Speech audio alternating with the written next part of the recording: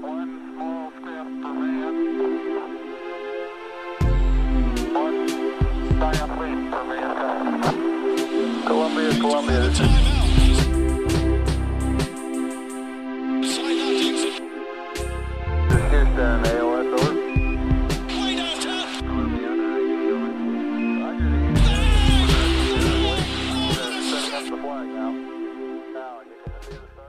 What's going on, folks, and welcome back to another episode of the Knicks Wall podcast. I'm your host, Kyle Maggio, as always, joined by my co-host, Sean Geddes and Mike Cortez. What's going on, gentlemen?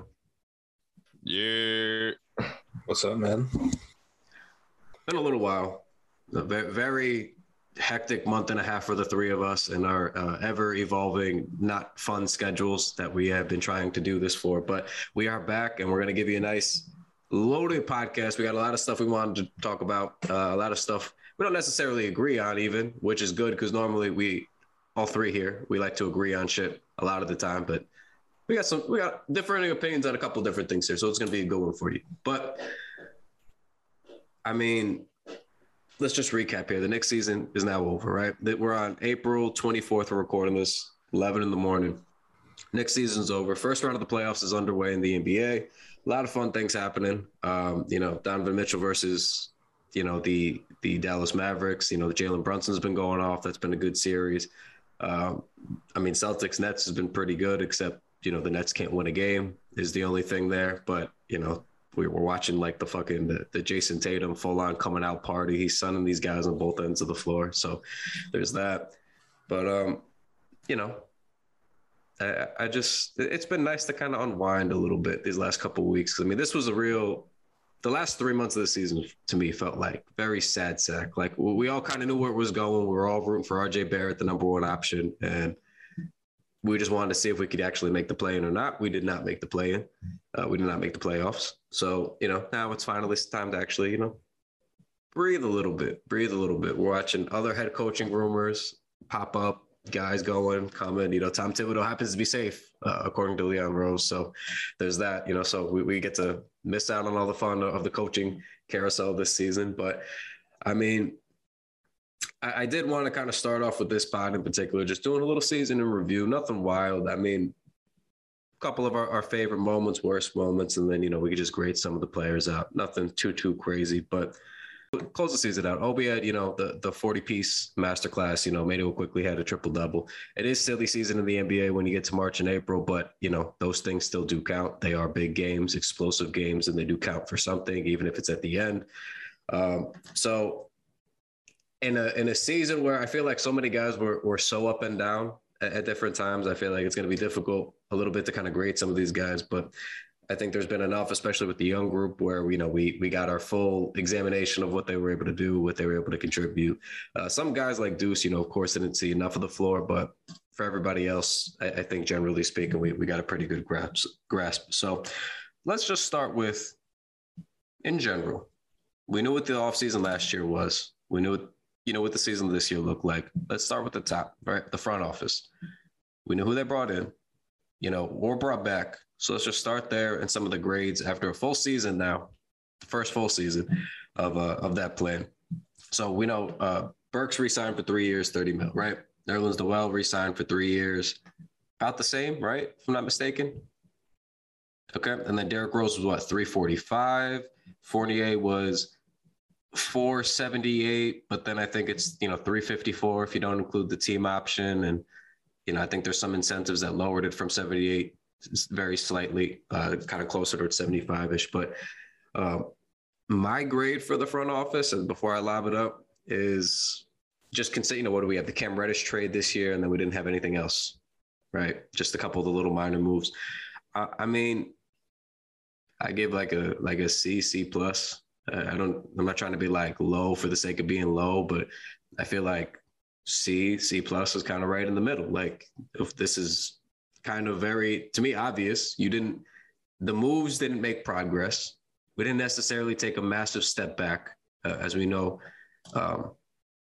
Trying to build something isn't always linear in the NBA, but I give him a C because I didn't see the vision. Noel got hurt. Burks played. Sean, what was the stat? Burks played like top 5 minutes in the NBA in the month of March, Alec Burks had more minutes than almost everybody in the MVP race. It's the most disgusting thing I've ever seen in my life. I can't believe that. I've never seen the Knicks, Knicks fans, as much as we argue about some of the stupidest shit sometimes and we go back and forth, I've never seen us as united as everybody was in the Alec Burks conversation, where everyone's just like, we have no problems with Alec Burks, man. We actually like Alec Burks. Can you stop playing him 40 minutes a game, bro? Can you just make him play 25 minutes a night off the bench? We are begging.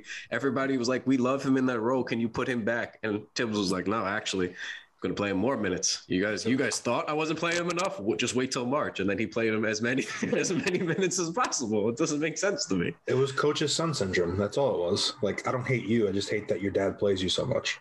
That's all. That's exactly how I felt. So I don't know. I mean, so front office wise, like I understood trying to recapture some of the magic from last season when they were a scrappy, good defensive team. They thought maybe they'd be good enough to make the playoffs again. It was not. But yeah, I just get, the 48 thing too. Like we ragged on 48 all through probably like January, and then January started to turn it around. February he was real good, and we just weren't winning games. And he closed the season out better offensively. I see some people trying to say that he was playing better defensively. I don't agree. I think he tried a little bit harder, but that doesn't mean he was like suddenly a better defender. So I think let's not conflate effort with results. He was trying because he knew the microscope was super on him, and it still really didn't help us all that much. We weren't that good of a team. So the Fournier thing I think was a big whiff. He was better, salvageable on the offensive end, but a whiff. Burks was overextended. Noel, I don't even know if he's on the roster anymore. So you didn't even see him. Every time he got hurt, you didn't even see or hear about Nerlens Noel for like a month, and then he'd reappear, suddenly be available, then he was unavailable again the next day. So, I mean, the Cam Reddish trade, they make the Cam Reddish trade. Whether you were in or out on him, you expected him to play. Didn't really play until Tibbs was in dire straits, right? Same thing. It was like the Grimes situation again. So, I mean, I just give him a C because I don't know. It just seemed like the plan wasn't great. They didn't get good luck. Like Rose went down for most of the year too. And then on top of that, like your big money acquisition really wasn't acting like a big money acquisition this year. So for me, it's hard to give you a better grade than that. A lot of that, I know there's some Tibbs issues with this too. We'll get to Tibbs next, but of course, but I give Leon Rose in the front office a C. I think now it's proven time coming up next season. Yeah, me personally, and it's funny because I'm a guy who I advocate for the front office a lot just because I feel like people overreact to a lot. Like yesterday, I saw somebody complaining about a Luka Vildoza touch pass in garbage time and saying, "Oh, Leon, you let him go," and I was like, "All right, bro, what are we doing?" So I do get in the way of a lot of their bullets, but I'm gonna give them a C-. I think that the draft is important. They drafted well, but we didn't even really get to, see we didn't get the benefits of how they drafted. And a lot of people often look and they're like, oh, these guys are rookies, you don't know. But then in that game that the Pelicans won against the number one team in the NBA in the playoffs I believe it was a road game, they had 31 points on 11 of 17 shooting from three rookies, one who was drafted late first round, one who was drafted second round, one who was undrafted, put people on the floor. So the guys weren't put in position to succeed. It was a good draft, but, free agency didn't go well at all. Every single thing that we did didn't end up well as far as this season goes.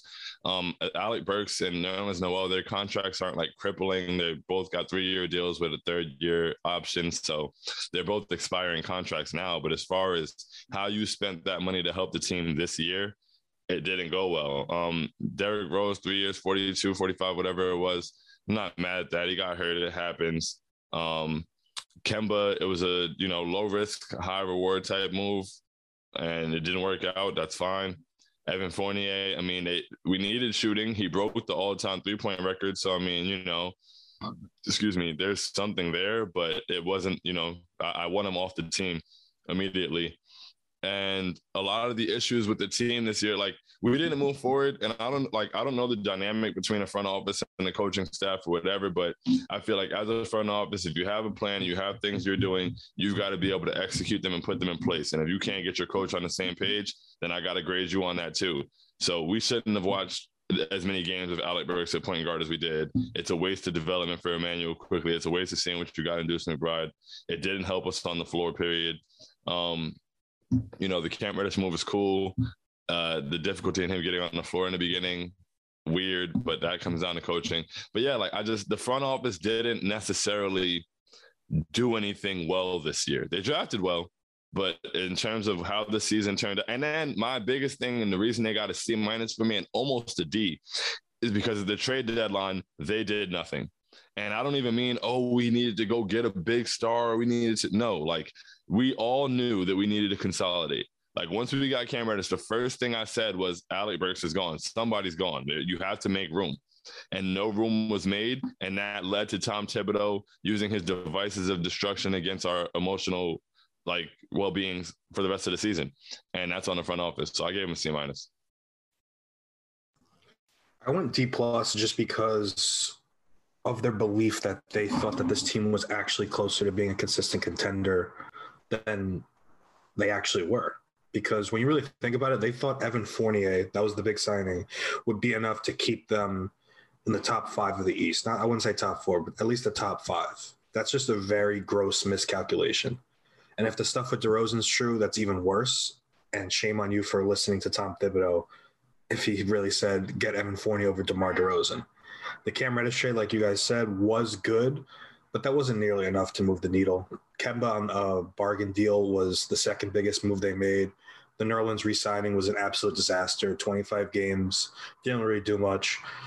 The draft was their saving grace once again. So either this team starts actually using the draft picks on the floor. I understand the article in The Athletic this week explained why the kids aren't playing, but I think it's about time that we start seeing those kids play, because this is now, year 4 or 5 in neutral, if you take away the pandemic year. So the front office can't just keep on hiding behind flexibility for a big move, because we don't know when that big move's coming. And until it happens, you can't just keep skating by with marginal moves. And that's pretty much all we saw once again. So enough with the team option deals that don't look as bad in that light, and start making some real moves.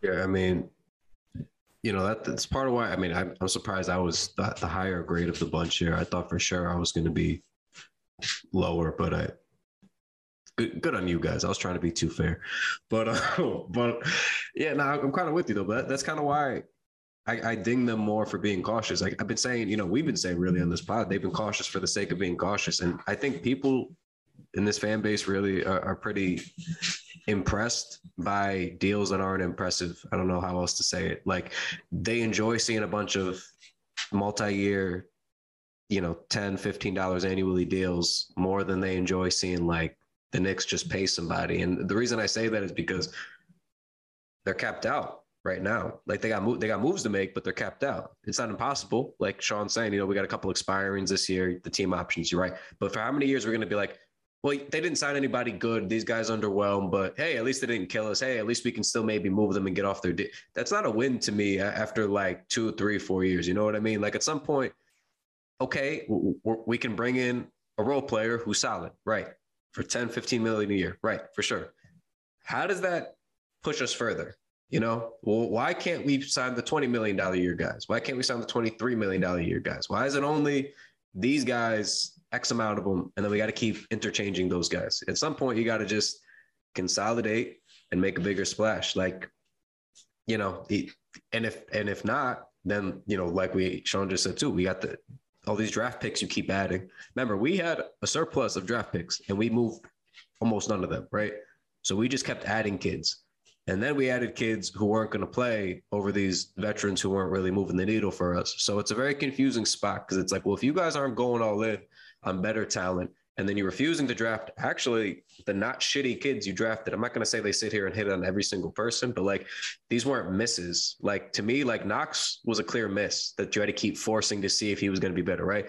Frank was a very clear miss that they had to keep forcing to see if he was going to get better, right? But like, again, listen, I know everybody thinks you always do it. I do, but it's the truth. Like those guys stunk. Those two were awful. and like, for example, I look at a Sims now, right? Like a Sims, he's a little bit of a knucklehead sometimes, right? Like, he spaces out, he gets lost, but like you see he could play. Like he'll have halves where he's putting up 10 rebounds, 12 rebounds. He gets a couple blocks in a row. And you're like, I mean, when he's locked in and knows where he's supposed to be, he's actually pretty good. But like, how many like big stretches did you see from Frank? You didn't, right? You saw like, he scored 20, in that one Tuesday night in November against a short-handed Bobcats or Hornets team. Oh no, we'll hold on to that for the next 3 months, But like 20 and 10 right before the pandemic. Kyle, it's going to be so funny when RJ gets enough power. He's going to bring Frank back because if you guys saw the old man in 3 pod, he said that's one of his best friends. So he will return every day. Yeah, he's going to be the new Theo Pinson. It's going to be so funny. I'll never escape Frank Ntilikina. I'll never escape him. He's gonna follow me around for the rest of his career. I know, but inevitable. He truly is inevitable. But I mean, look, like this draft class in general, like that, I feel like Leon and those guys have done a good job. Like Quickly's good, Obi's good, right? That's 2 right there. Grimes is pretty good, right? We got to see him like in extended consistently larger minutes now, like beyond like the spurt that he played, which was still good enough for me. But I just want to see him like, what do you look like 25 minutes a night now for 2 months in a row? Like no injuries, no nonsense. Beginning of the season, you're just in the rotation. Now, what do you look like? I think he's going to be okay, or at least an impact player, right? But we weren't able to say that before. So it's like you get points for that. But then if you're drafting guys who are potentially impact players to some degree, on or off the bench, and they're not really getting off the bench, I mean, what are we really grading, right? Like Deuce McBride, right? Big Deuce McBride guy in college. Everybody knew this. That was my guy coming out of the draft. Said this like 6 times on this pod. I got to give him an incomplete for the season because I didn't get to see him. But we also didn't make any moves to shore up the guard position. So I just had to watch Alec Burks all year. So now what am I supposed to grade Alec Burks? And I can't even grade the guy on the bench. And we had reinforcements that we could have tried out. Maybe Deuce stinks if you play him 25 minutes a night for a month in a row. Maybe. I don't know, though, because I didn't get to watch him. We couldn't even rule out that possibility because I couldn't even watch him, right? But I knew point Alec Burks wasn't working and stinking it up, and I still had to watch it. So like that's where our frustration comes from. It's very much time to shit or get up the pot. This front office has to acknowledge this, okay? You can't do this every year. It's 2022. I feel like I've had the same podcast for 5 years where I'm just like, hey, man, you guys kept the books clean, We got the picks back.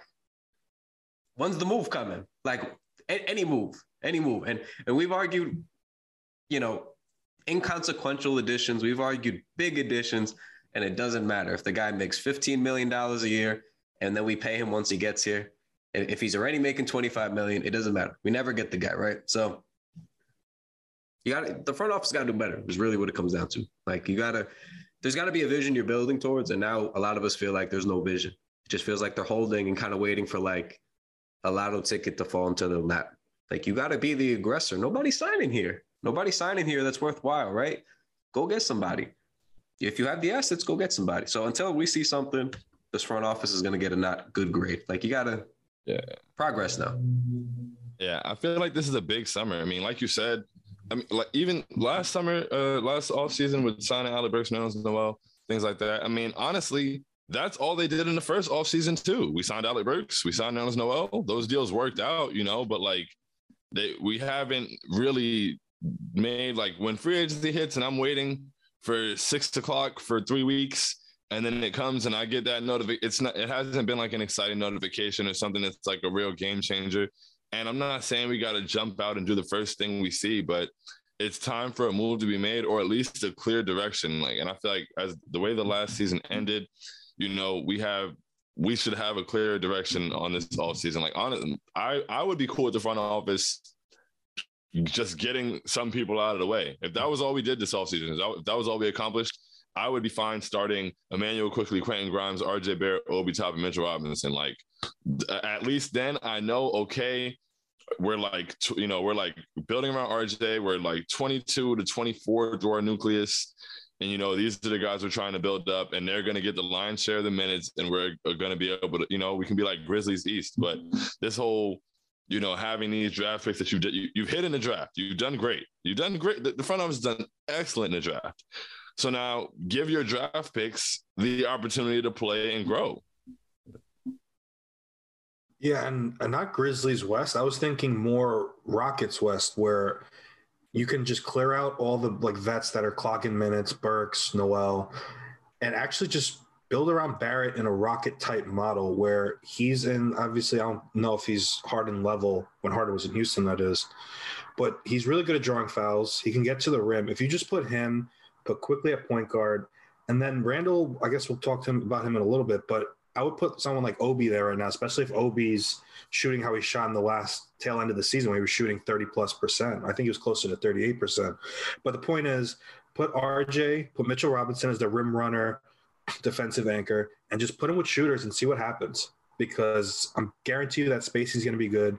It could even be Fournier. I mean, Fournier hit 241 3-pointers. If he's can do that again at a 38% clip, why not just try that out for 1 year? Because unless I'm missing something, I don't really see a star player that's going to be available without giving up the whole roster coming up this summer. Zion's probably the closest we can think about just because the Pelicans are surviving without him against the Suns. So maybe that's the opening. Donovan Mitchell, we'll talk about him in a little bit.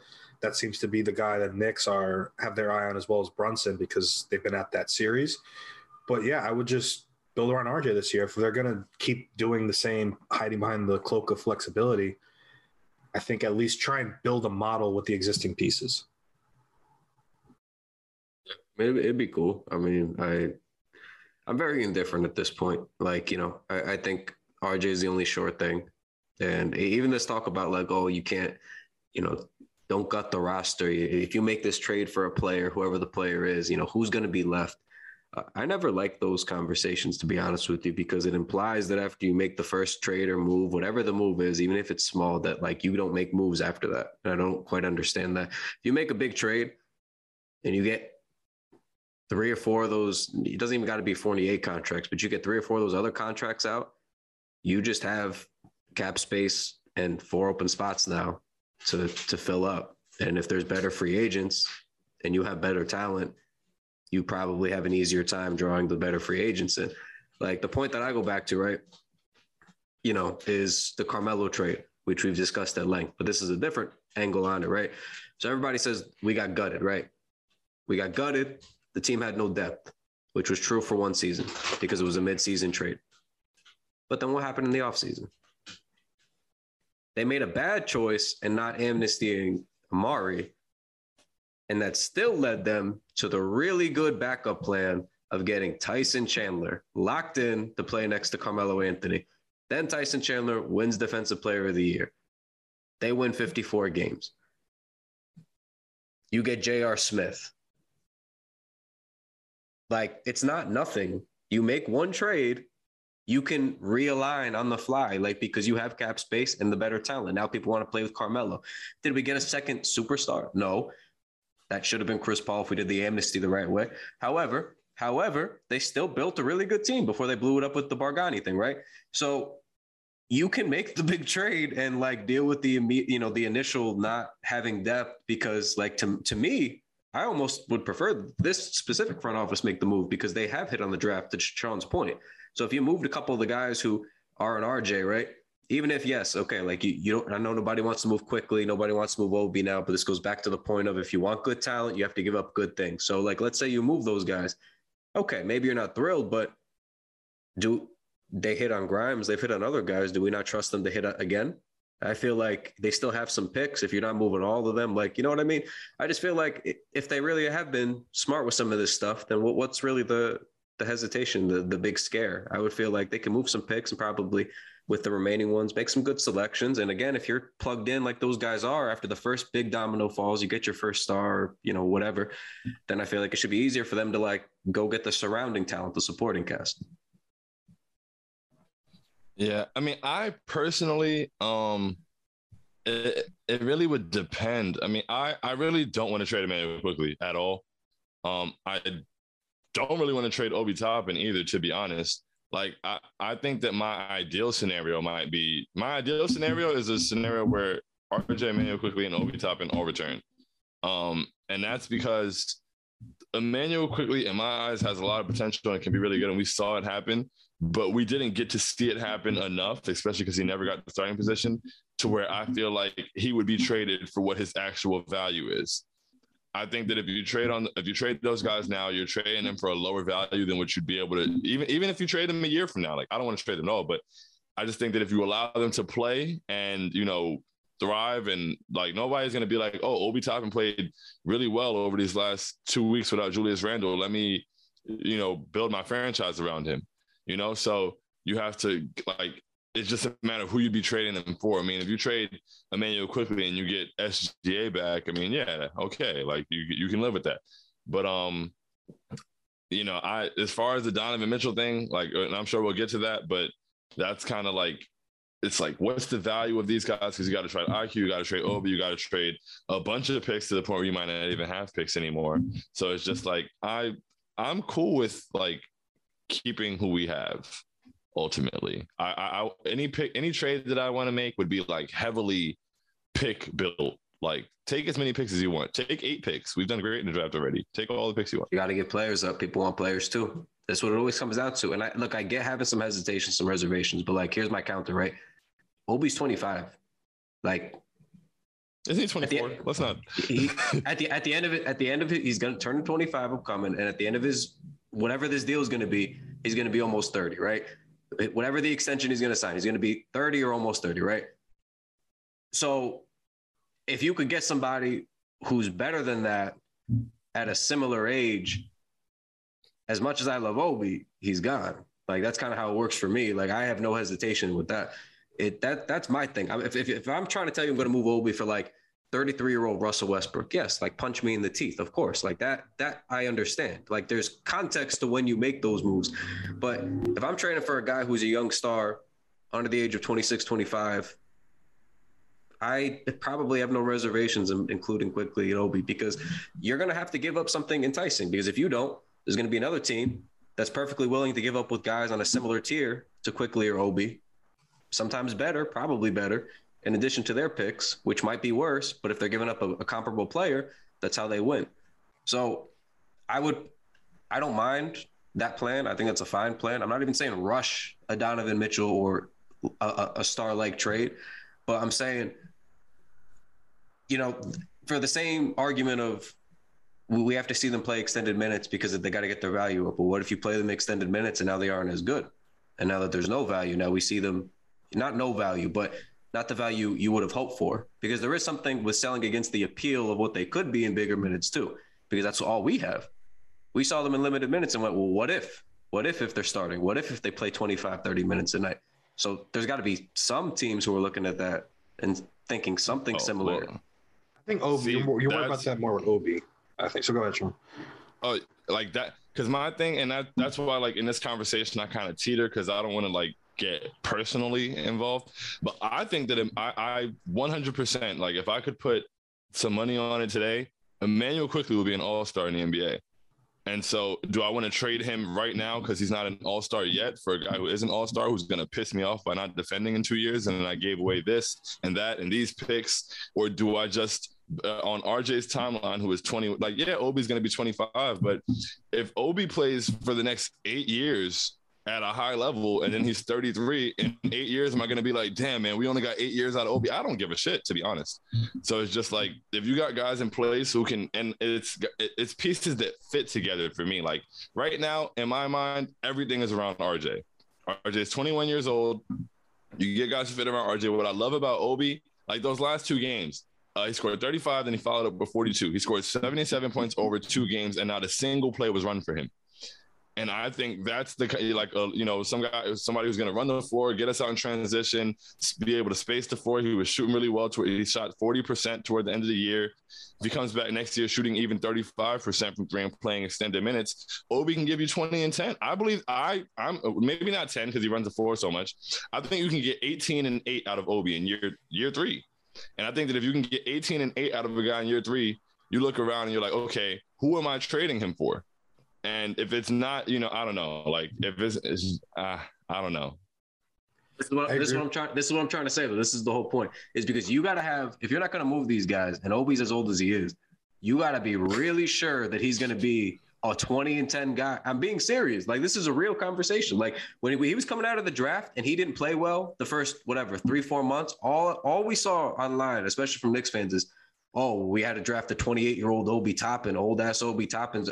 That's the guy that we took, whatever, right? But now nobody's talking about his age. I'm not even trying to use it to ding him. I'm just saying, realistically speaking, we're talking about production on the floor, selling against it, whatever. Like, you got to give to get, because if that's the case, we're never going to make a move. If we're not going to trade two of our better guys in R and RJ, everybody can't be untouchable.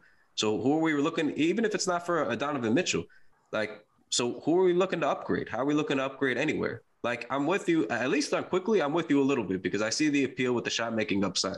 Now, he didn't do himself any favors by being ice cold for like 2-3 months this year before kind of coming out of it. But again, I still want to see him start. I really wanted to see him start because I thought his best chance of looking like a real starter would have been between Randall and RJ specifically. Like, even Randall with the struggles, not even saying build around Randall with the future, whatever, but like specifically quickly skill set fit really well between those two. And I'm disappointed we didn't get to see like 35 minutes of him just consistently chucking between those guys. I think we've already talked about it, but it made all the sense in the world. So I would be interested in buying quickly more time. But like everybody, I can't be hesitant to see what they develop into in the next 2 years, 3 years, because that's how we get to these positions where we move nobody. We don't extend all those guys. We didn't move them when they had some value because they were still young and appealing. And now they're just players. And now people don't just want these players. And now we just got to, well, who's the next second-year player on our team that somebody might want? And then we start the cycle over again. Like, at some point, you got to catch some of the chips in. And I trust the front office to replicate, not entirely, but some of the draft success. Like, I mean, clearly they know the kind of players they're looking for. They want guys who can come in and, even if they don't play all the time, can impact games right away, like a Jericho Sims. So I would take my chances on making a move and then like, hey, you guys figure it out in the front office. You got more picks. You know, obviously nobody's saying trade 8 picks. Emmanuel quickly, Obi Toppin, Grimes, everybody, all the picks, go get Donovan Mitchell. But there's like 4, you know, you start with 3-4 picks, right? And you go, okay, pick two of the better young guys, not named RJ, that you were interested in. And that's like the start of the foundation of the deal. And then you tweak from there. I think, you know, whether it's Donovan Mitchell, SGA, somebody else, like, you're going to have to make a trade like that at some point if you're trying to be realistic too. And RJ's 21, getting him a guy who's a legit star under 25, that's a good timeline to be on. Like, that's a real, for RJ's sake too. You're giving RJ good talent that he could grow with and stay locked into for the next 4 or 5 years guaranteed.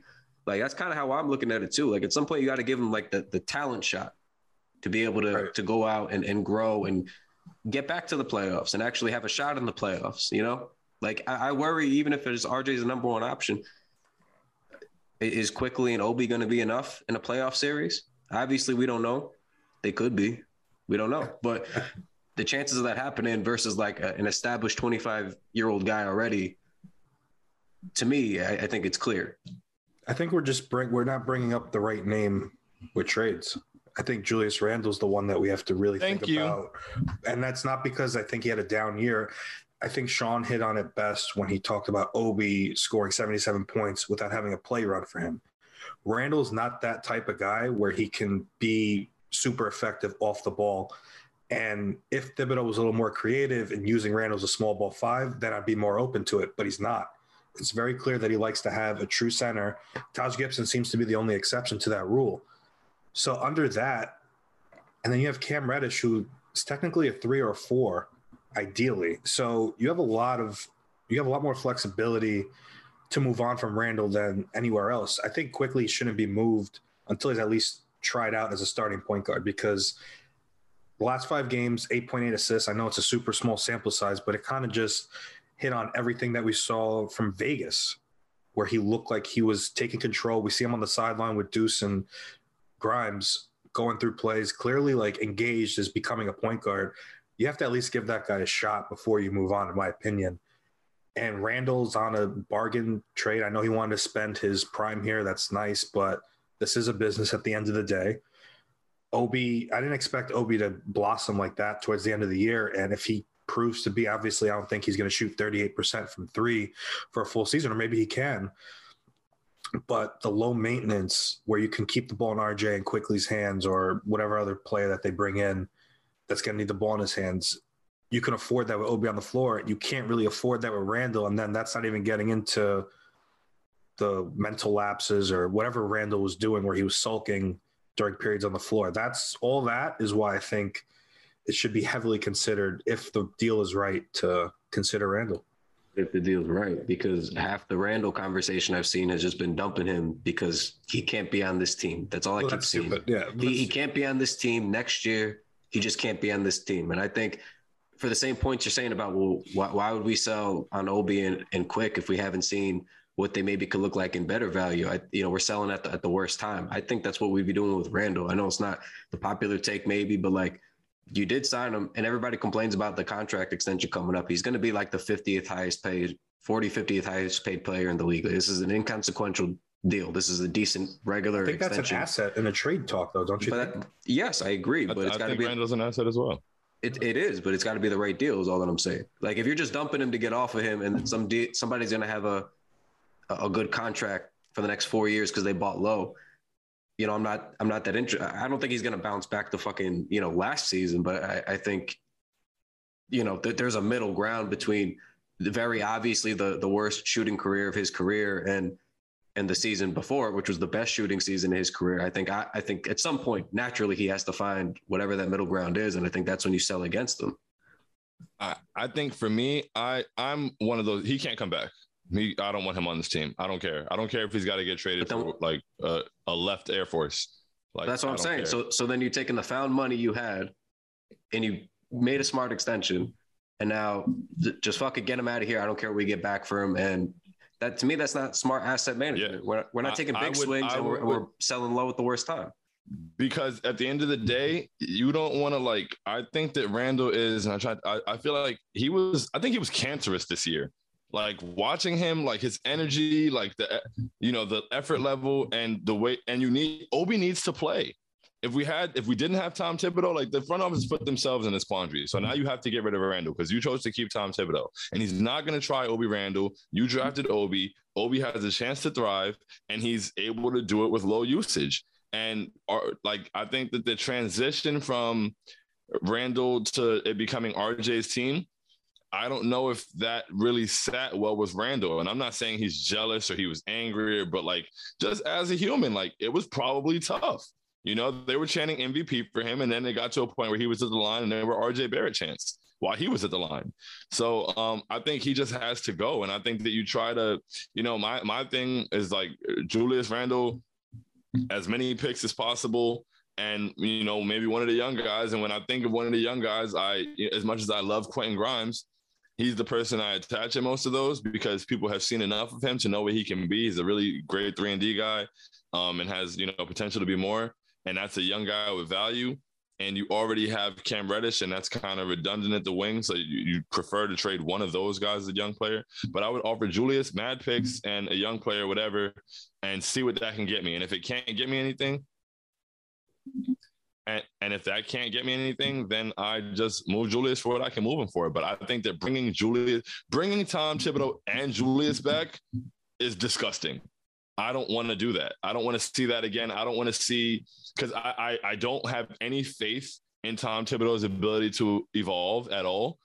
So we're going to see the worst ISO player in the NBA still getting heavy ISOs next season. That's not what we need. I think that we need to put that's why I feel like the front office has to pivot to focusing on the young talent that they have in the building. Part of drafting well is a lot it's not just about drafting guys so that you can have them as assets to trade for guys that other people drafted. You draft guys well, you let them become what they are, and then you get a nice young nucleus. The Grizzlies were closing a playoff game the other night, and every single player on the floor was somebody they drafted in the past 3 or 4 years. I would love that. So you don't get him out of my way, honestly. And I mean, and what you said about, with RJ, if you get to the playoffs, is Emmanuel Quigley and Obi Toppin going to be enough to help him?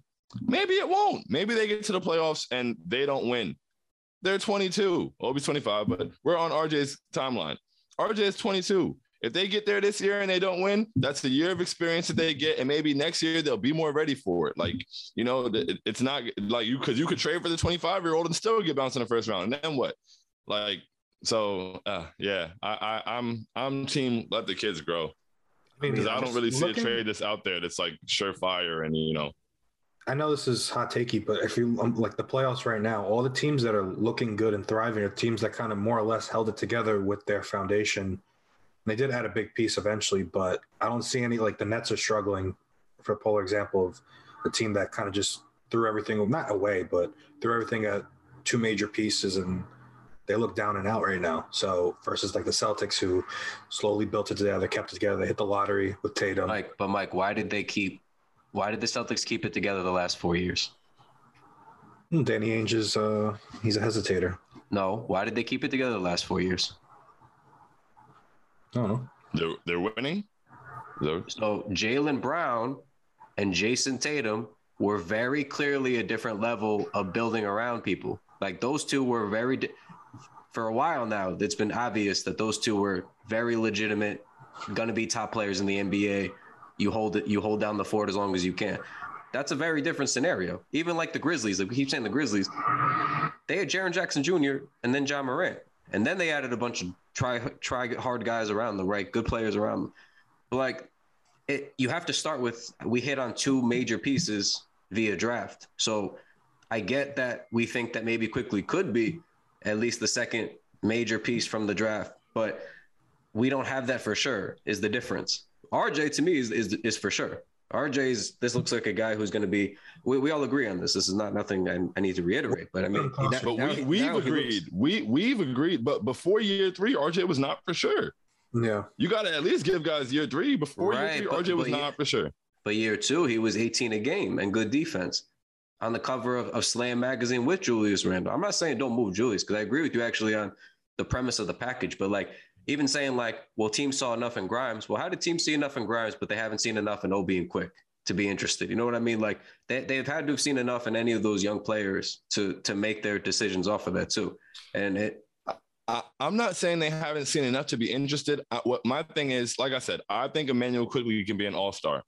And I don't think that if you trade Emmanuel Quickly as part of a trade package, he's going to have the value of potential all-star.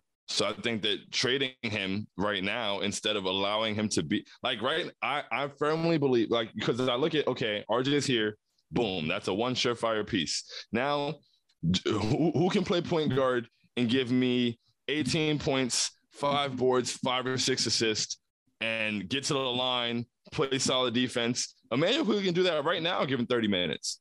So let him do it instead of trading for another guy. You know, let him do it, and then year 3. He does it sort of well. Maybe year 4, he's 20 points. But you know, and if you give it to him in year 3 and he gets 30, 35 minutes a game and he's just not the guy, then you look elsewhere. But I think, like Mike said, you got to give him the chance to do it. Like, yeah, I can't say that he can't do it. He hasn't gotten it. I've seen Emmanuel Quickly do it. I wanted Emmanuel Quickly to get a starting job from his rookie year. Like when I saw him drop 31 on Portland, and then he came in the fourth quarter and dropped 16 in the fourth and beat Trae Young, I was like, yo, give this guy the job.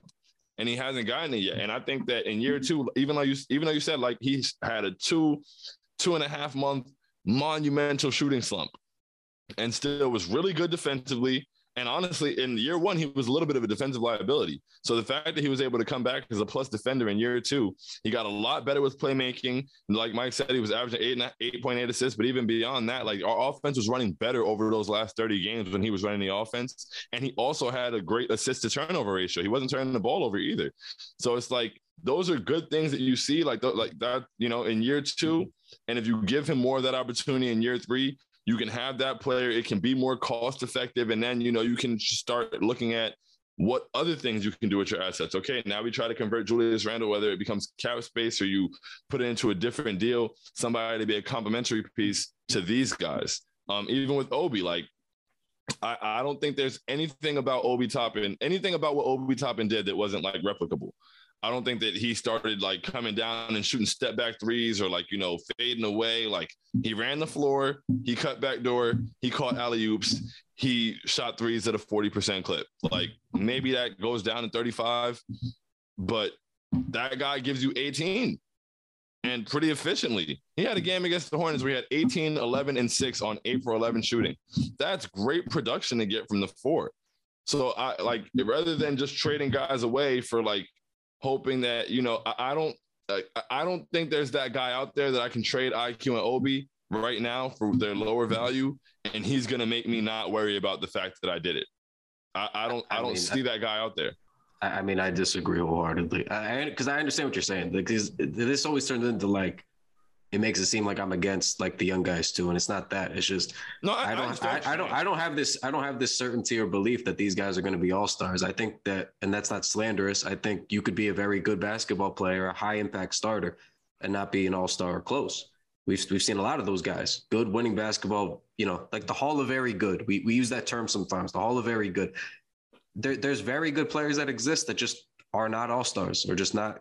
And to me, I don't see either of those two, Quickly or Obi, turning into that caliber of player. I see them turning into impact players, good starters, quality starters even.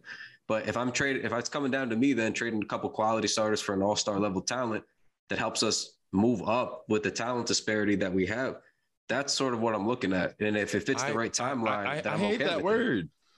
I don't think we have a talent disparity. I think we have plenty of talented basketball players. We have talented basketball players that should have got more burn. I don't want to have to go back on everything I say to refine it. We have good basketball players that should have gotten more burn. Emmanuel Quickly, I'm with you. The last 2 years, I would have just started him for 2 straight seasons. I'm with you. Obi Toppin, I would have played a zillion minutes, especially 4 or 5 minutes with Randall. I'm with you. I saw the impact he was making because he was making real impact. He came into the game and he was good. I'm with you. But when you're playing starters every game consistently all season, and now they start to think about you and game plan for you in different ways, it does change things a little bit. So as much as I think they're going to come in and mostly be okay as starters or longer minute players, I think if we're looking at what they could turn into, not to put a cap on them, but, normally when you're talking about young rebuilds, you kind of know the guys who are really got it or you don't. They come out and they play like an RJ. They really got it. You know what I mean? So again, I think there's credence to don't rush the trade. I'm not saying it's got to happen this summer. As soon as the Jazz get eliminated, offers got to be on the table for Donovan Mitchell. I'm not even saying that, but you should be conscious of making the star trade now more than ever. It's the same thing I've said last year. So it's not anything new. And I liked Emmanuel Quickly last year. I wanted him to start last year coming into this season. I wanted him to start. You know what I mean? But I would move him is all that I'm saying. To me, that's just what the name of the game is here. You got to get the big names. You got to try to pair them together. RJ to me is a big name. RJ is going to be a bigger name in the next couple of years. I think RJ obviously is going to be an all-star. That's how I feel. It's not even a hot take. I think obviously if you're going to score 23 to 25 points a night, 6-7 rebounds, he's a couple assists away from being a bona fide all-star. That's kind of how it works for me. So who's going to help him? Because in the playoffs, when we saw Julius struggling and they tried to get it to RJ, there was no creating. There was no nothing. So I want to get past that. I want to get RJ into the first round and have a shot to get to the second round. So how am I going to do that? That's what I'm looking at. And he's already young. So his timeline's all that I'm worried about. So if we could add to this now and get past it, you could always add another good player. You could always sign another good player. I don't need to keep all the good guys we have now is what I'm trying to say. I would start with the Randall plus picks deal. I think that's fine. But at the end of the day, different teams are going to value different things. And if they want a Quickly, it's not going to be enough for me to say no, is all that I'm saying. I think you try to keep them. You try to keep them in the deal. That's what I always try to say. You try to keep them. I enter with this. I try to keep one of Obi or Quick, right? And okay, take a Grimes, take a whatever. You try different things. Take a Deuce, take Grimes and Deuce, and you know what I mean? You try different packages. I would Quick and Obi would be the last guys I wanted to part with, obviously not named RJ. But that's not usually how this works. Usually you keep the one good young guy you want, and then probably the others go if you're going to make the big moves, is what I'm saying. So I think I think we're missing out. I think we have a Maxey-like opportunity with Quickly where maybe not the points are there, but I think you can have a guy who at the bare minimum is averaging 15 points and around 7 assists. I think you have to at least give him an opportunity to take a leap. He should average 15 if he starts. I don't think that's wild, but that's what I just don't know how much more beyond that. Is he a 20-point guy? Is he? We don't know, obviously. I'm not sure. I think we can't always mystery box all the prospects. Is all that I'm trying to say. Because if we always say, well, what if he's going to be an all-star? Then of course, well, if he's going to be an all-star, we can't trade him. But we can't say this about everybody either. At some point, we got to pick and choose. For me, it's not just 'cause I think he could get 15 in his sleep. I think he'll definitely be a 20-point guy. I don't know about next year being a 20-point guy, but I think with 30, Damian Lillard, third year Damian Lillard played 35 minutes a game and got 21, 6, and 4. And I think in 35 minutes a game, Emmanuel can give you something similar. Maybe 19 instead of 21, but I think he can give you 5 boards and 5 assists. He was like, and I'm not saying he's Damian Lillard, but like, I'm also saying that you got to give guys the opportunity to, and it's like he gets to the line at like elite level player, right? Like he gets to the line like veteran, and those are things that are valuable in the playoffs. Emmanuel quickly has games where he's like, and he shoots a high clip there, so he'll get to the line 10 times and make 9 of them. There was one game he had 18 on 4 shots. But Sean, this is all I'm trying to say. Come on, and 27 on 10 shots. But Sean, but like the point in question is we keep talking about guys that we might trade for that are like high level offensive players, and we're talking about what Emmanuel quickly maybe might do in big minutes, maybe might do in the playoffs. Donovan Mitchell, who we don't want because of defensive purposes, in his playoff career, averages 29 points, 5 rebounds, 5 assists. He gets to the line a lot. He shoots 38% from deep over 37 career playoff games. Like, that's not enough with the defensive maybe concern sometimes because he's played defense in his career before. Like, so I'm looking at a guy averaging 35 and 5, shooting 38% from deep. I would take my chances. He's 25 doing that already. He's still a young player coming in. He's not even in his peak yet. We're gonna poo-poo that and then say, well, quickly maybe scores 21 in the playoffs. I don't know how we do that. I'm not poo-pooing it, and I'm not saying that because I feel like right now you're doing like a direct linear comparison of Emmanuel Quickly and Donovan Mitchell. If the trade was Emmanuel Quickly for Donovan Mitchell, I'd be listening. But that's not what the trade is. And beyond that, it's like the level of you got to trade quickly, whatever the package is, you got to trade mad picks. And I'm sorry, like, I don't want to hear that, oh, he was a good defender before. When he was coming out of Louisville, I loved Donovan Mitchell. I thought he was a very active defender. Donovan Mitchell should be a great defender. He has all the tools to be a great defender. He's quick. He's got quick feet. He's got long arms. The fact that Jalen Brunson is going off and your team has to put Bojan Bogdanovic on him is alarming to me. I can't ignore that. He's mailing it this series, but I think if you're looking at his, so if you're mailing his full resume, first of all, and then even his full resume during the season while the Jazz were collapsing and dropping mad games, I had an eye open because this whole time I was like, from the beginning of the season, I've been saying I'm rooting for whoever the Jazz play in the first round so Donovan Mitchell can request a trade. He was coming after the game, he was being like, "Damn, it's the same shit as last year." Blah blah blah blah blah. You guys heard that? Well. Yeah. It's the same shit as last year. Your team's losing close games, and you're not switching. You're not stepping up. Maybe you're the problem. Because he's mailing it because he wants to get out. I don't know. I'm sorry. Isn't that what we're rooting for? I don't want the guy that's I don't want the guy that's mailing it. I don't. And I'm not saying, look, I love Donovan Mitchell. I'd be very excited if he was a Knick. But I'm just saying, in terms of ways and avenues that we can go improving this team and moving forward, if we trade for him and I go in the Garden and I watch him not switch on the screen and in the fourth quarter of a playoff game with a minute left, I'm going to blow a blood vessel. So I don't want to go through, like, especially trading all those assets for him. No, if he was playing defense, reactionary. Is it really reactionary? Because it's not just like he stopped playing defense this series. First of all, the Jazz, they like, even when as I'm watching it, because I don't watch a bunch of Jazz games all year, but as I'm watching these games, they're like, the Jazz struggle with perimeter. Their perimeter defenders, they don't have great perimeter defense. Rudy Gobert looks like he's in hell. He's like looking around. He's trying to cover all these switches. He's looking at guys like, bro, what are you doing? I don't want. After watching Julius Randle take defensive possessions, maybe I just have PTSD. That's what I'm trying to tell you. But that it's important. It is important, but it's not every play. It's not every series of this guy's career is all that I'm trying to say. He's definitely, I'm with you. He's mailing it. Brunson is cooking him. He's getting fried. I understand, and I'm with you on this series, but it's not, and I'm not even saying either, by the way, I'm not even saying he's been a great defender the entire time he's been in the career. I'm saying he's not been bad. At worst, he's fine. Like, he's never been like torched every year, torched 82 games in a season, because that makes no sense when they generally play good defense during the season, right? So they have good defensive teams, a good defensive structure, at least for the regular season. And then things get hairy in the playoffs because that's how playoffs work, right? This season in particular, he's getting fried. He deserves everything everybody's saying about him on that end, because it's been evident and it's been bad.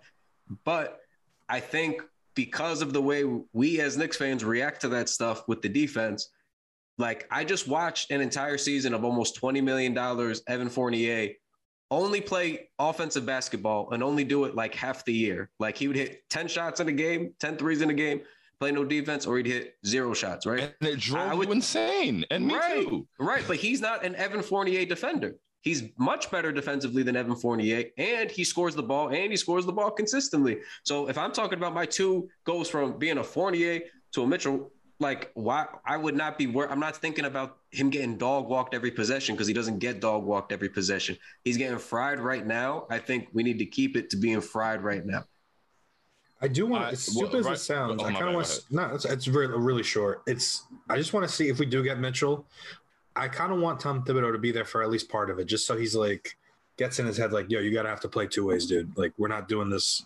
But that's the other part too, is like, yeah, I'm under the assumption, like when he comes here, Tibbs or no Tibbs, like that's the expectation. Like you come in and it's like, all right, bro, you mailed it. All right. You did it. Mission accomplished. All right. Like you got out of Utah. You did what you had to do. Okay. You play defense now. Like, I'm not saying you got to be even all world, all caliber, all defensive team, but like the obvious mailing obviously you can't do that shit. You can't just come here and only chuck. Obviously, if you come here and only chuck, I would be with you, but I don't think the expectation for a 25-year-old rising star who wants to get out of the Mormon capital of the world, I think I'm going to cut him a little bit of slack for the little bit of defense that he's fallen off with here of late, and then and make the move. That's just me. Kyle, do you think Donovan Mitchell wants to win these playoff games? I don't know. I mean, he looked pretty excited yesterday, making a game-winning. He looked pretty excited. He made huge plays. He made the and one to get him back into it. He made the lob to Gobert. I think he wants to win these games. These are games that you want to win. And in the fourth quarter, with a minute left in playoff games, you are not switching, boxing out, stepping up, making an effort. That's not about wanting to get out. You want to win. You want to win these games, clearly. I saw you. I saw how excited you were. You want to win these games. You're just not making the play. And that's alarming for me. I don't really like the whole, like, you know, I tried to do that earlier, and I know it's not the same situation, but I tried to do it earlier this year. Oh, Evan Fournier is not a good defender, but he's played in some good defensive systems. Maybe he'll get here and playing for Tibbs, he'll commit to defense. And I know that he's far less capable defensively. I just said that. They're different. But at the same time, I also can't just assume that he's going to get here and play defense. I cannot assume that. But why are we just going to assume that he's going to only mail it? That's what I don't get. I'm not assuming that he's going to only mail it. Maybe he's just a shitty defender. Maybe he doesn't care about defense. That's why you have to. If you're in the fourth quarter of a playoff game with a minute left and you're not stepping or switching or making any kind of attempt at a play, you're a shitty defender. Period. I think he's playing like a shitty defender right now. I don't think he is a shitty defender, is what I'm trying to say. Look, if you're playing like a shitty defender with a minute left in the playoffs, I'm not exactly signing up to trade the farm for you. Maybe if this is like week 17 of the regular season, like, you know, we're in January and he's just trying to get to the trade deadline and he doesn't really care that much about tonight. This is the playoffs. I'm not buying the whole, he's just a shit. You're a shitty defender in the final minute of a playoff game, bro. That's nasty. And like I said, I love Donovan Mitchell. I think he's extremely talented. And if he comes to New York, I will get a jersey. But in terms of our avenues and our direct, I'm going to, like, I would just be really upset because you're like, oh, well, if he gets here and he mails it in, or he's not that defender that we thought he would be, then that would suck. Well, yeah, but then that's where we would be. You can't go back and undo it and be like, well, let's go back. And we didn't realize he wasn't going to do this. I'll be optimistic here. Well, I'm just going to check the temperature and be super optimistic. LeBron fake sold when in 2009, that was a fake sell towards the end. I just feel like, just I'm over this shit. So I think maybe a change of scenery. I think he definitely wants out of Utah. That's abundantly clear, and who can blame him? Like, if he was going to average 35-5 and be an elite playoff defender 24/7, he'd be the best player in the world. There's issues with when we discuss this stuff, because if the one big issue wasn't an issue, then what issue would he have? He'd have no issues, right? Like that's kind of what it comes down to too. If he's giving you 35-5, shooting almost 40% from deep in the playoffs, like, yeah, if he's playing defense, then there's nothing to worry about at all. That's what you want. That's what everybody wants. But if you don't trade for that guy, then this is always the question. Well, then who is it that we're going to wait to trade for? And then it's going to be 2025, 26, and then we're targeting another guy 2 years out. At some point, it's okay to go make some moves and get people. That's all that I'm saying. If all I got to do is worry about, hey, man, I know you can play good defense. We got to bring that out of you consistently. I don't know what was going on in Utah. everything else checks out, I take my chances on that. I don't worry about that.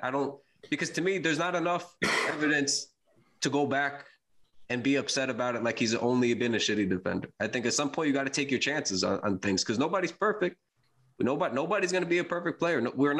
There's no top 3 player that you're going to get for not trading the farm or that's really ever available. There's no top 3 to 5. We always say this. We can't trade for anybody unless they're a top 5 player. Top 5 players don't become available. So you generally got to trade for the top 15, 20 guys and try to make the best team you can out of those guys, right? And if you don't, then we do what we've been doing, which is trading for nobody and then just sort of praying that somebody falls into our lap. So again, I'm not saying you got to rush to do it. I'm not saying you got to trade everybody, but I'm saying I think the souring on guys at which we sour on them sometimes, like even SGA. I love SGA, don't get me wrong. I sign up for him in a heartbeat. He's not some defensive savant either. Like he's not going to come here and be two-way superstar. He's got things to prove in the defensive end too. Young stars got things to prove in different buckets in different areas, and it's all about who you're willing to take the swing and the chance on and then think you're going to have a good shot going forward. For me, I take more chances because we have PTSD as fans for different reasons. You know, Sean with the defense, me for just not trading for people. We have different things that we're going to always go for. But I think at some point you got to do something. I'm not saying force it, whatever, trade quickly, Obi, all the picks. You know, I'm not saying every single thing, but like there's got to be a reasonable middle ground when we think a guy is worth trading for. Because it always seems like we like a guy, then it comes time when really we might have to actually get in the mix to do the trade. And then we're like, but that one thing, but do we really want to pay this guy? And then you know what the biggest thing for me is with the Donovan Mitchell thing? It probably wouldn't be so big if he wasn't playing the Mavericks. Because before the series, I literally tweeted, I was like, Jalen Brunson could drop a 50-point triple-double and I wouldn't want him on the Knicks. Like, I had no interest in Jalen Brunson. I knew he was a good player, but like, I want Emmanuel quickly to start. So it's your fault is what you're saying because you started the Jalen Brunson God tour. You spoke it into existence. Clearly. Because then he just started going up. And as I watched the game, I'm just like, okay, at this point, would I rather, like, because I didn't want Jalen Brunson. Now I'm open to Jalen Brunson, kind of maybe as a backcourt mate with Emmanuel quickly. I wanted length on the wing next to RJ, but Jalen Brunson gives enough effort. And like I saw they were trying to post him up with Boyan and wouldn't happen. He's a stocky guy. He's kind of got that Chris Paul thing to him. He's a smaller defender that doesn't really get picked on. So he can, like, him and quickly can work as a backcourt. So now I've opened myself up to this possibility, especially if it means a Randall sign and trade. Good God, please send that man home. So if it gets Randall out of here in the process, you don't have to just dump Randall off. You get value back. Like, I'm cool with that. That's a nice, like, I like that. So now it's like, okay, I could lose only Julius Randle, who I want to get rid of anyway, and acquire Jalen Brunson to put it to 2. And he's making great decisions. He's him, honestly. He was getting score in the playoffs. Yeah, he's him. And the only reason for me to say he's not him would be because his name wasn't attached to being him before. He is playing like him on both ends of the floor. So when I watch these two guys in the series, and it's like, you could have this one not lose any of the assets you want to keep, or you could get this one and trade all your assets. I'm looking at the guy who I don't have to trade anything for. But Brunson obviously hasn't produced to the level that Donovan Mitchell has produced. And also, let's not sit here and pretend like Brunson was some defensive stalwart leading up to whatever. He's played better the last 2 months. I will give you that in the defensive end. I watched a lot of Mavs games. He's played better the last couple months for sure, especially these playoffs. I will give you that because he isn't getting punked on defense. I give you that. But we can't make decisions on one playoff series is what I'm trying to say, because I feel like we're only putting stock into this playoff series. For a while, Jalen Brunson's not been a good defender. For a while, that was not the case. So while I'm with you, there still are the same questions. Yet while he looks better in this series, for sure, he's in God mode. He is playing like him. You're correct 100%. He's one of the best players in the playoffs right now. He's amazing. But if we're going off what he's done so far in total, like there are still defensive concerns, right? So then I'm sitting here thinking, I'm with you. I would try the quickly Brunson backcourt out, but at the same time, there could be real defensive drawbacks to that if you're not getting what you see right now with Brunson. Like he hasn't proved it to me over a long duration. He's giving effort. That's what I'm saying. Like you got like one thing that I want to like get your thoughts on. Like how crucial is it to be a great defender for like to acquire a star player? Because I kind of feel like you kind of I think you insulate the star, because when you think of star player, to me at least, I'm talking about a 25 plus point scorer when I'm talking about a star player. I mean, like, obviously there's non-traditional stars like Draymond, but if you're Star trading for caliber. somebody, you know what I'm saying? The whole point is to get a star scorer, because at the end of the day, that's the most important player in the league. You have to insulate them anyway. So that's why I'm just like, Obviously, you want the two-way guy, but right. But like those guys are few and far between. Like when you really talk about true two-way stars, two of them are on the Clippers, and then you have 4 or 5 more league wide that are really, and the 2 of them are in Boston. So it's not really like Giannis, the 2 guys in Boston, and the then 2 guys Kawhi went and healthy. PJ. Yeah, and PG. The rest of these guys, I mean, obviously LeBron and You could say Jimmy Butler, right? But Jimmy Butler is kind of even like Jimmy's falling not off offensively. right. So you're gonna get a guy who's probably not a great defender. Period. Like let's say I've never happening. Luka Doncic. You could obviously say I don't know. He's not that great defensively. So we're gonna insulate these guys no matter what. So I would just focus more on cost, whether he's actually gonna want to play here. Like Brunson, I think now that you bring in the Randall swap, that's actually really attractive, and it's also someone you could easily flip for Donovan Mitchell in 2 years. I'd want Fournier gone if we got Brunson, just to keep it a buck with you because the defensive concerns. I think at that point you're just I don't know how you trust like not this isn't even Quickly's fault, but I feel like if you start 2 small guards and then Fournier's still there getting minutes, I don't love that a lot of the guys playing big minutes in the backcourt probably aren't going to defend super well. And then I think Quick probably is giving you effort, but I feel like he's overextended in that scenario defensively.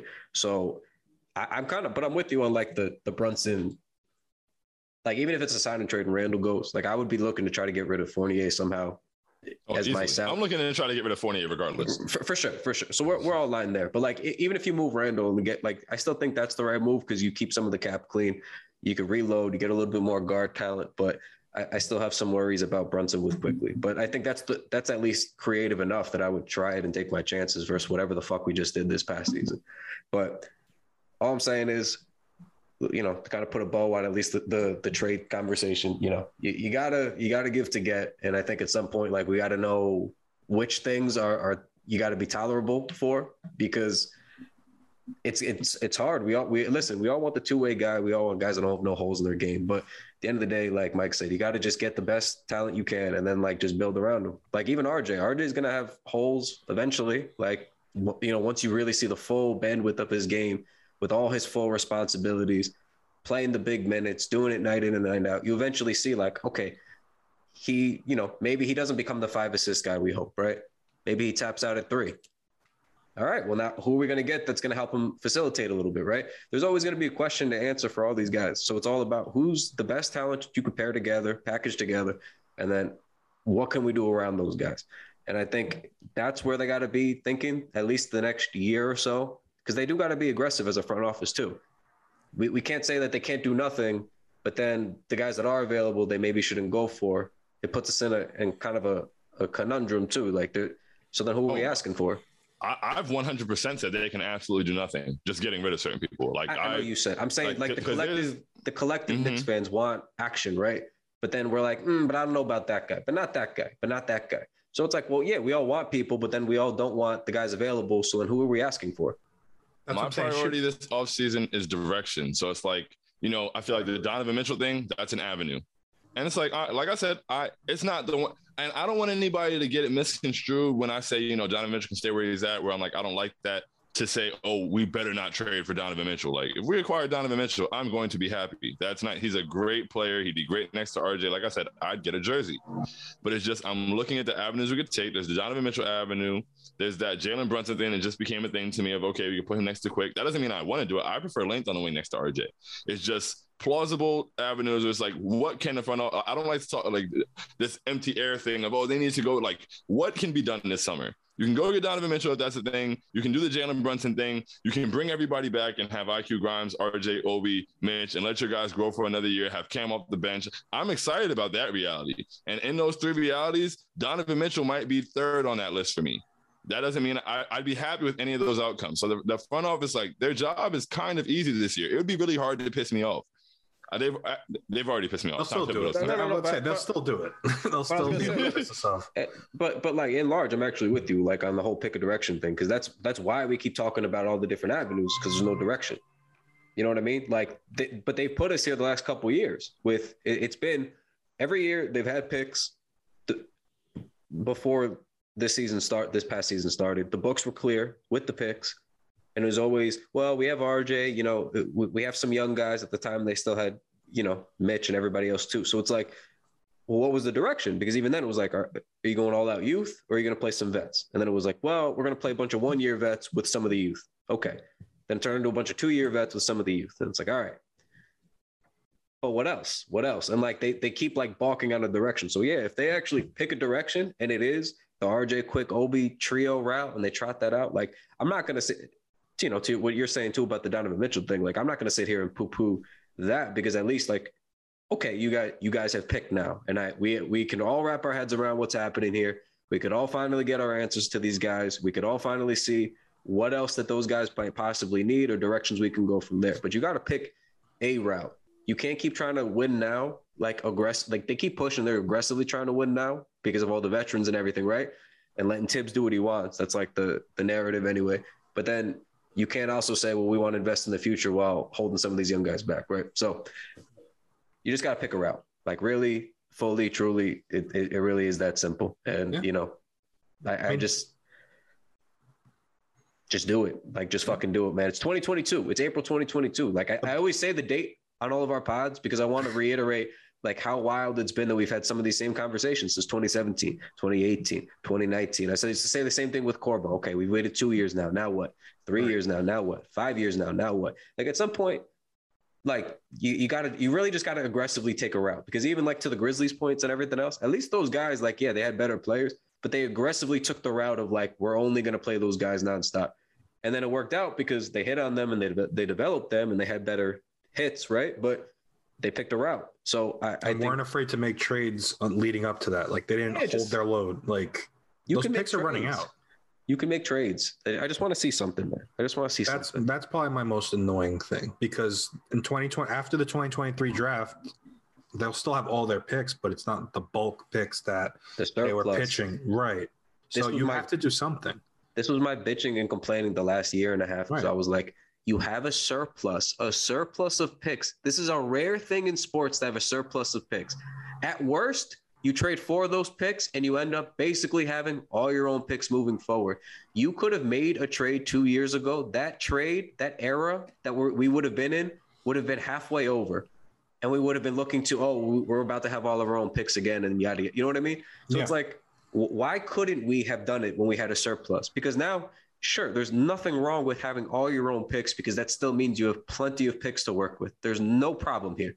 But you blew an even more advantageous scenario. Even if you didn't make a superstar trade, you could have made trades for better impact guys. And it just seemed like being content with drafting guys who weren't home run picks, aside from pretty much RJ, like, and then not really playing those guys. To me, like, it was, I've been saying bad asset management, because like they hit on guys, but then they don't play them. And then I feel conflicted about what I'm supposed to say about the front office. I like the guys you drafted. They don't play enough. I don't know. Like, I don't know. What am I supposed to do with that? So I will say, though, if we do trade for Mitchell and the defensive concerns are there, you know who I'm thinking about bringing back. Who's the best friend of RJ Barrett and Donovan Mitchell? Say it. Come on, Kyle. You know who it is. Say his name 3 times. I have no idea the Frenchman you are speaking of. I have no idea Frank, this could be. Frank Ntilikina's revenge tour, baby. I feel like it's inevitable that it's going to come. I already know. I feel it in my bones. You know, I feel it in my bones. Yeah. The common thread's there. That is the glue guy. Nick. And didn't he go back to CAA? He did. He did go back to CAA. Look, I know the writing's on the wall. Let's go. Oui. We're going to